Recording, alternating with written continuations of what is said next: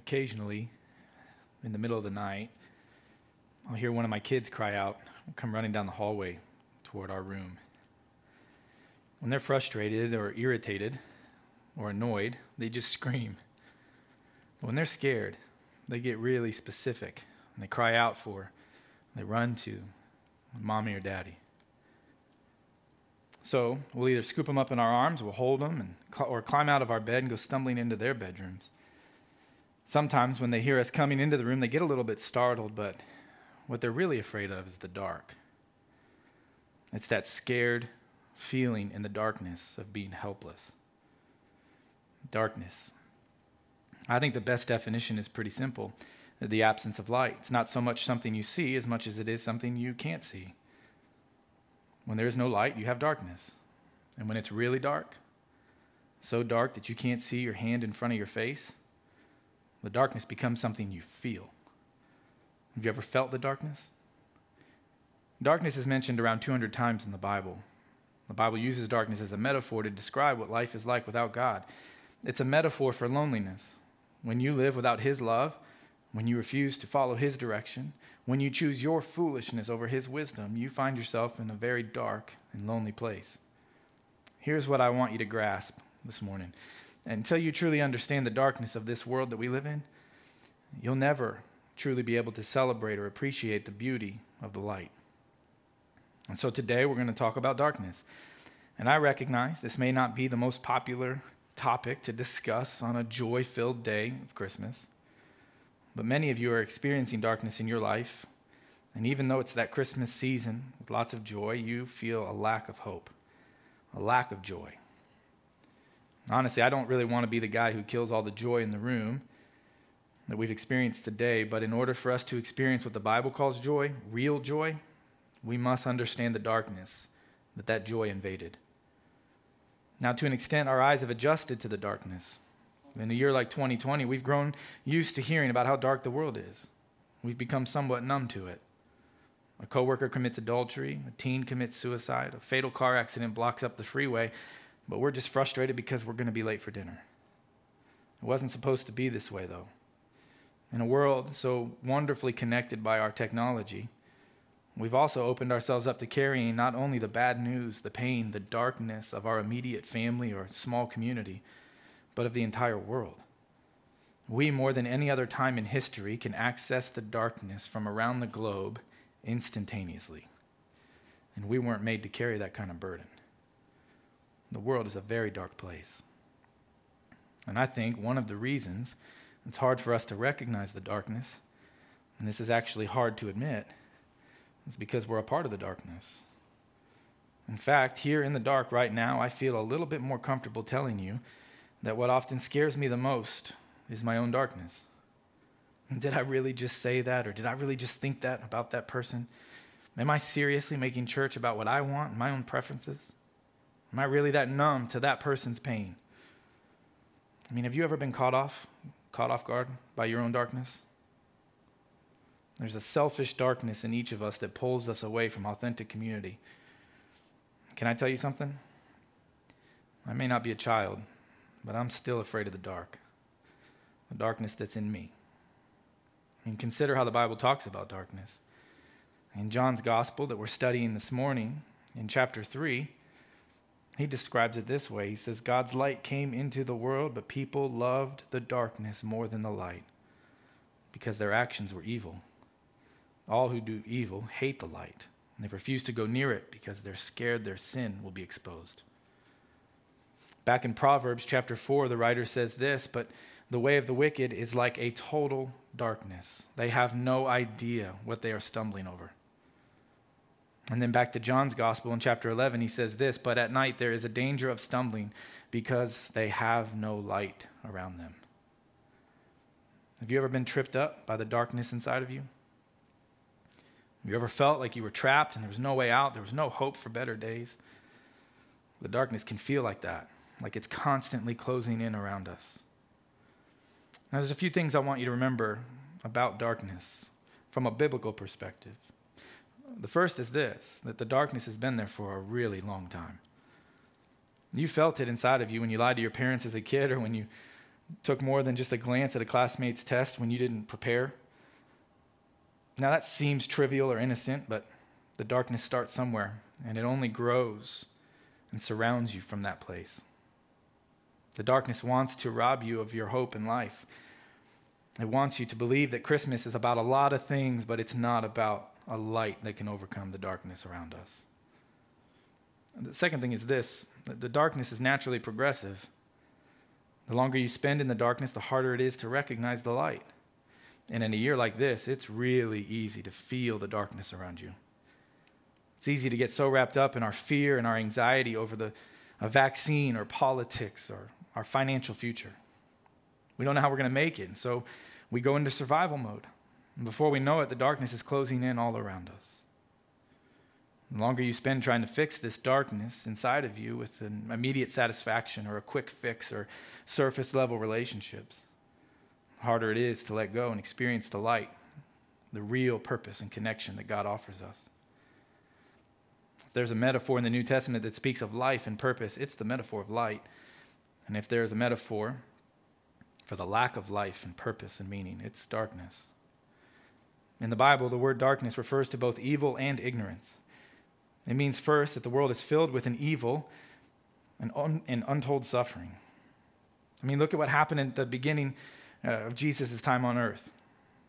We're told of violence, injustice, abuse of power, homelessness, refugees fleeing oppression, families ripped apart, and bottomless grief. It sounds a lot like the world today. The other way, though, that we are in the dark is that no one really knows how to cure this evil or this suffering that's around us. So from the very beginning of his gospel, John uses this metaphor to contrast what life is like in the light and what it's like in the darkness. He describes the world prior to the coming of Jesus as a really dark place, a place of loneliness and hurting and confusion, no hope. Can you imagine a world like that? For many of you, that's not very hard to do. You've experienced some of the darkest places. You've seen some of the darkest things that this world has to offer. And for some of you, you're in desperate need of light. For some of us, 2020 has been a place of hopelessness and pain. It's a place with very little light. Loneliness, confusion, pain. These are all symptoms of people who are in desperate need of an authentic connection to a Heavenly Father and a connection to other people in the light. And it was this lonely, hurting, confusion that John described. And it was into this dark, scary, confusing world that John described the coming of a Messiah. He said, into that dark world, a light burst forth. That light could not be overcome by the darkness. That light was a way out of the darkness. That light was a hope in the middle of the darkness. See, this is what Christmas is about, a light in the midst of a darkness. And in a year like 2020, we need that reminder. Turn the lights. Welcome back. Good morning. Those of you who are drifting off, let me remind you that you are in church this morning and we're glad that you're here. We started this sermon series a few weeks back in John chapter 1, and we're walking through these verses describing John's birth story of Jesus. And we started out by describing Jesus as the Word, the one in whom all of life finds its genesis, its origin. From there, we discussed the witness to the Word and the witness that he made in John the Baptist and how he testified to the Word being the source of life. And today, John uses this interesting little word, this interesting metaphor to describe the birth of Jesus. He calls him the light, and he contrasts it with darkness. And we're going to talk about that here in just a moment. But the reason we decided to preach through John chapter 1 as a part of our Christmas series this year is because we need the reminder of the light in a world that is so dark and the darkness that feels like it can just creep up all around us. We need this time of year every year to remind us that the light burst forth into the darkness. Otherwise, Christmas can, and I'm sure you've experienced this like I have, it can become routine. It can be about buying the right gifts and wrapping them the right way and having the right traditions and experiencing the right things so that you can make the right memories so they can get you through the darkness. David Crabtree described Christmas and the fear of losing sight of the real meaning of Christmas this way. He says, Christmas will find us lifting up our weary voices to sing joy to the world, the Lord has come. Then we rush from our Christmas services to get those last gifts and to visit one more Christmas party, and so soon it's all over. We save the bows, we burn the wrappings, we strip the tree, and we labor over our New Year's resolutions. Too often we miss the point completely. We're like the man who goes to the coast but never sees the ocean. The threat of a holiday hijacking is all too real unless we engage our hearts, in a true celebration of Christmas joy. We are easily caught up in a pointless and mindless holiday. But Christmas is about more than that. It has to be. It has to be about more than a fading light that might get us through a really tough year. And this is what John describes. So if you have a Bible, you can open it up to John chapter 1. We're also going to jump over to Isaiah chapter 9 and then back to John chapter 1. So John 1, Isaiah 9, John 1, if you have a Bible. If you don't have one, there should be one in the seat back in front of you, and that's our gift to you. I encourage you to open up the scriptures each week as we gather together. In John chapter 1, John begins to describe the birth of Jesus this way in verse 4. He says, "In him was life, and that life was the light of all mankind. The light shines in the darkness, and the darkness has not overcome it." Early on in this series, we explained how in John's gospel, he does some really fascinating things with the original language that the text would have been written in. And it's really hard for the English language to capture some of that. And he does this in the form of sentence structures and particular words that he uses, and then the words that he'll repeat quite often. So in a passage like this, if you place it into the context of verses 1 through 5 instead of just 4 and 5, you come to realize when he says, "In him was life," what he's saying is it was all of life, because everything has its origin through him. Everything was created through Jesus, and everything was created for Jesus, so everything finds its life in him. So what he's saying is that life has become a light in the middle of the darkness of everyone's life. So you could say it this way. What he's saying is you have your origin. You were created by him and for him, but you drifted away from him, so come back to him. Let me say that again. This is what John is saying here. He said, you were created by him and for him, but you drifted from him into the darkness. Now his light has come into the world, so come back to him. And he says that light that Jesus is, as he comes into the world, is the source of life for all mankind. And it's fascinating because now you get to the word use. He uses this interesting word to describe life. He says it's the word zoe in Greek. Everybody say zoe. There you go. Good. Just making sure you're with me. So he uses this fascinating word. Now, when you begin to study that word in John's gospel, you realize it is on every page. I mean, he uses this word throughout his entire gospel. And you realize this word is really hard to capture in the English language because it has so much depth to it. Here's what I mean. 3 things for you to remember about this word. The first thing is this. It means physical life. Your breath, you are living, your body is moving. It means that. But it also means that while you're living, you have deep personal purpose. You have a deep personal purpose in your life. So your life began because of him. You have purpose every day that you wake up because of him. And it also encompasses the promise of a life that will never end, eternal life. So it's the beginning of your physical life. It's the meaning and purpose in your life. And it is the promise of eternal life, all wrapped up into this concept. So now you read that back into the text, and it was in him was life, all of life, the beginning of your life, the purpose. Every day you wake up, you know you have something to do, somewhere to go, somebody to serve, because he's given you that purpose. And now, no matter how dark the world gets, you know you have a promise of eternal life. All of that. In him was that life. And that kind of a promise of life was the light in the middle of a dark world that could find its source in nothing other than the life of Jesus. You apply this word now to the way it's used throughout John's gospel, and you see it's fascinating. Jesus says of himself in John chapter 10, verse 10, he says this, "The thief comes to steal, kill, and destroy."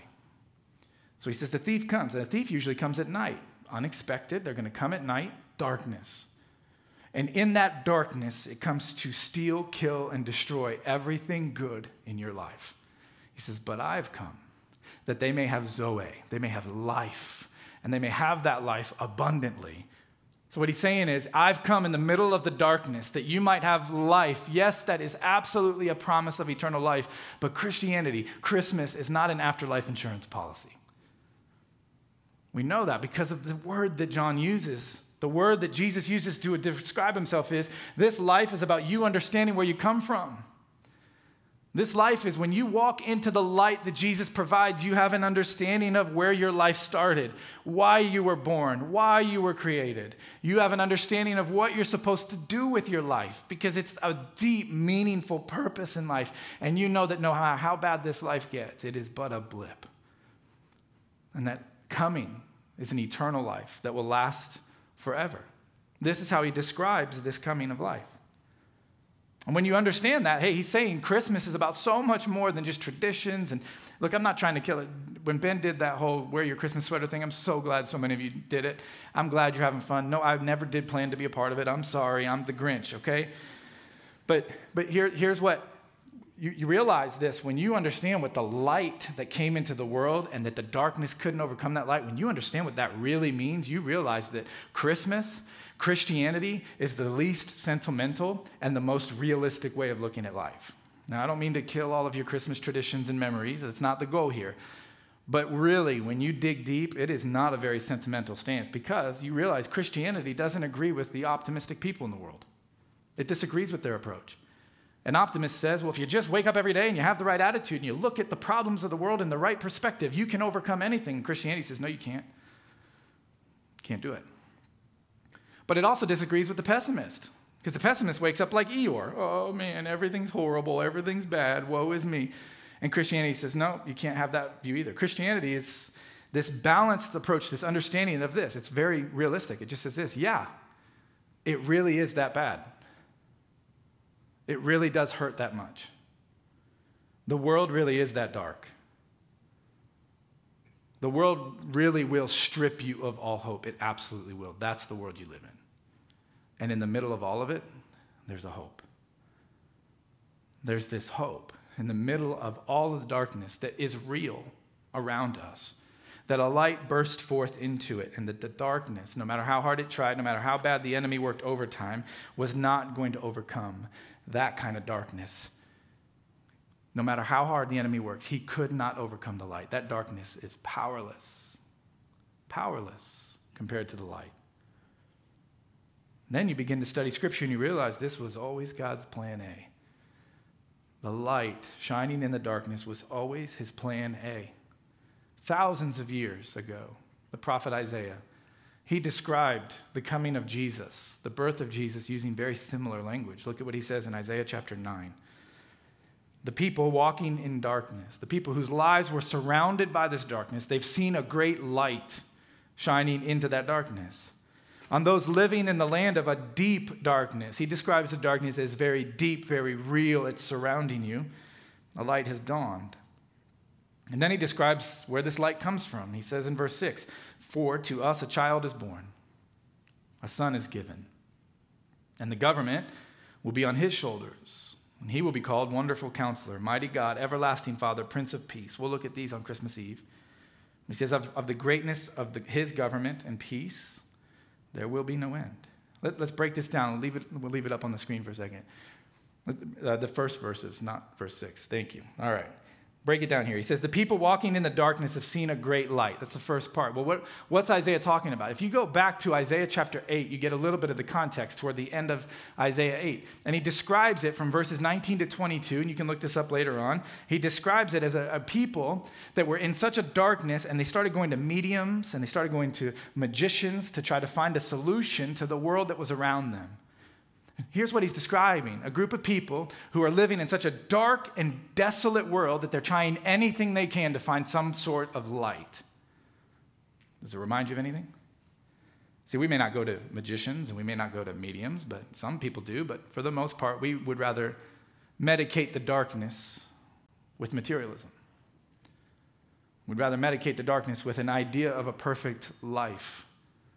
Some of us, we just go to work and we push through and we work harder and we think, if I just get to this certain point, if I can accomplish this, if I can have that title, if I can have that job, if I can make that much money, if we can live in that one house, then we'll overcome the darkness.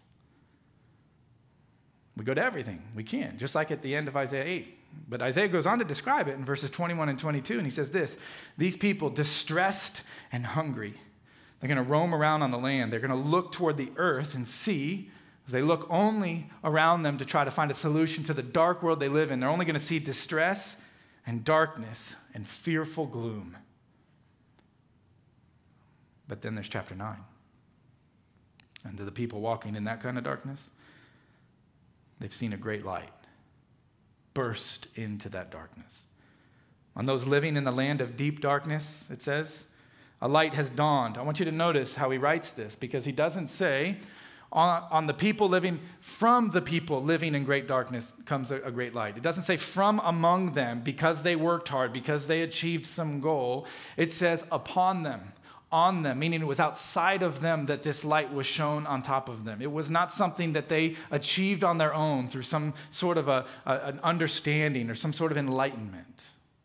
See, the light that shone into the dark was something that came from outside of them, which means that the source of light, therefore the source of life, it's something that's received, not achieved. You can't earn it. You can't live a good enough life. Something that stands out to me both in John chapter 1 and Isaiah chapter 9 is this, that neither one of these passages, they never ask us to do anything. They never command us to have some sort of obedience or to go.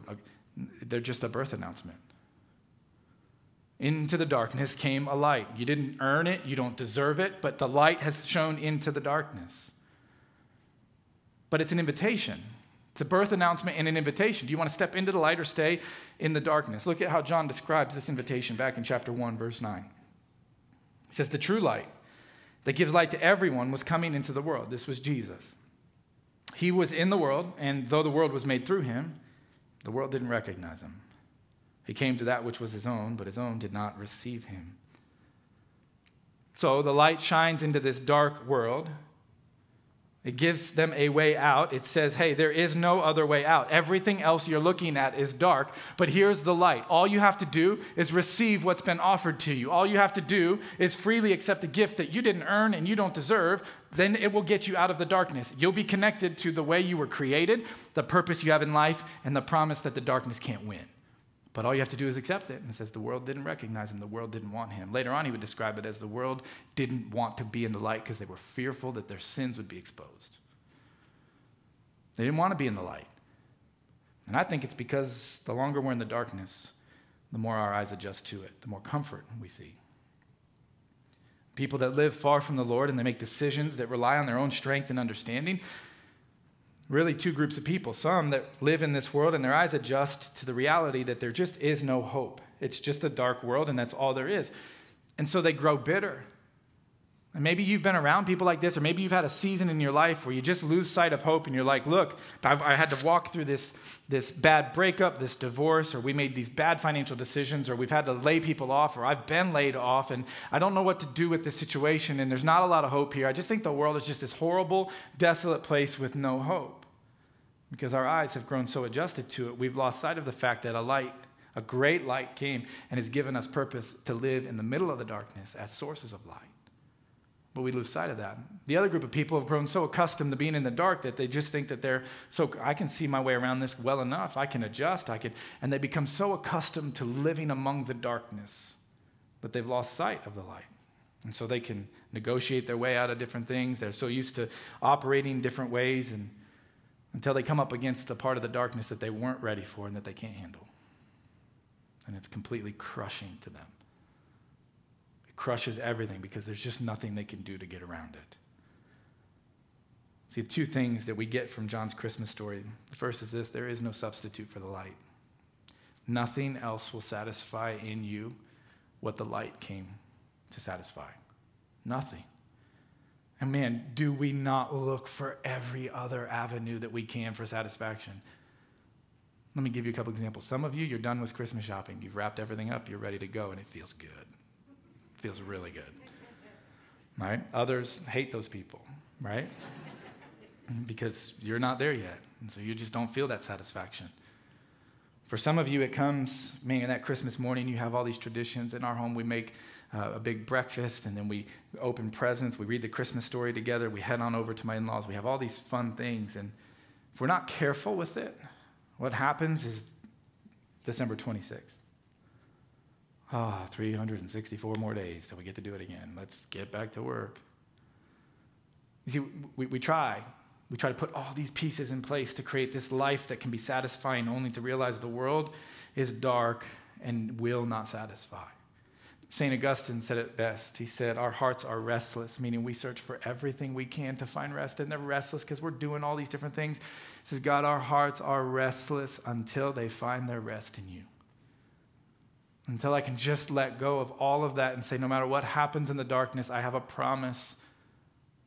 The light has shone into the darkness. I know why I was created and who created me. I know what my purpose is in life, and I know that no matter how dark it gets, this darkness will not win.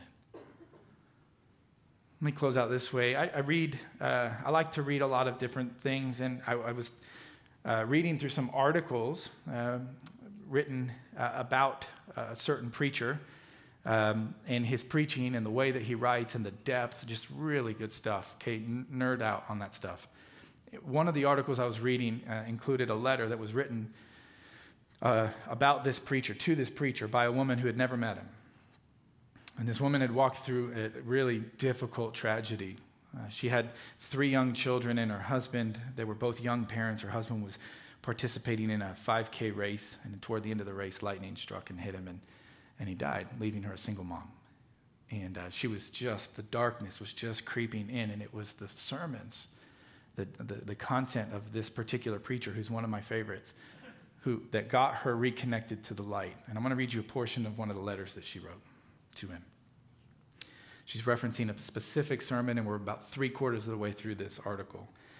She says this: in that sermon, you talked about a quote from D.L. Moody where he tells people that when they one day in the future read about his death in the paper, they should not believe it. Instead, he says, at that time, he will be more alive than he has ever been. She said, that is such a beautiful truth. As I saw my husband at the funeral home, I was overcome with grief. Darkness creeping in. Some of you have been there. But a beautiful thing happened. As I looked at him, it was as if a switch flipped, and I knew for the very first time in such a profound way that we are eternal beings. Our bodies are not, but our souls are. Just as we hope that when we ourselves die, we will indeed have eternal life, Zoe, life. And we count on that. I was able to look on my husband and truly know that what I saw was just his body, that he indeed was alive at that very moment. Hearing your sermon further explained and put words to what I'd been feeling.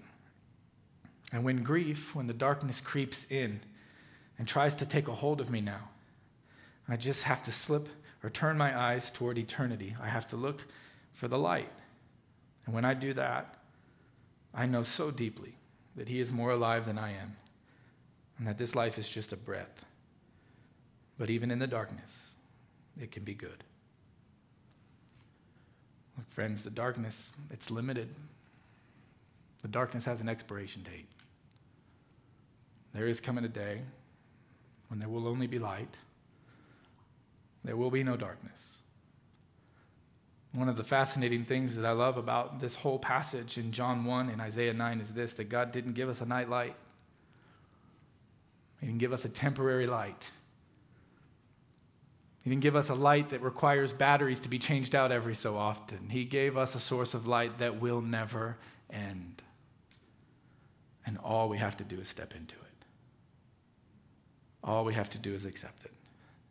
You remember when Jesus died on the cross? The enemy thought that the light of the world had come to an end, only 3 days later to burst forth. See, the light of the world went into the darkness to provide an eternal light for us. And when he resurrected, that light was made available to every single person who would accept it. I will tell you this, the promises of Christmas cannot be understood or experienced until you first acknowledge the darkness and the darkness in you that you cannot overcome on your own. So my question for you as we head into Christmas week, and as you begin to answer this, would be glad to walk with you through it, but the question is this: do you want that kind of life? Let's pray. Father, we thank you for being the source of life and light in such a dark and painful world. Many of us in this room have walked through tragedy and difficulty where the enemy comes and seems to just take our breath away. God, I've heard it described as being in grief, being in the middle of deep water, as you can barely feel your toes touch the ground, knowing that before long it's going to overtake you. And that darkness can just feel so real to so many of us. But God, I thank you that in the middle of that darkness, when the enemy thought he won, you reminded him he didn't. That you burst forth. So God, my prayer this morning as we prepare to enter into this very important week where we need this reminder echoes from the words of the song that we just recently sang, "Come, Lord Jesus, come thou long expected Jesus." That's our prayer this morning, God. Come, Lord Jesus. We pray for this in his name. And all God's people said,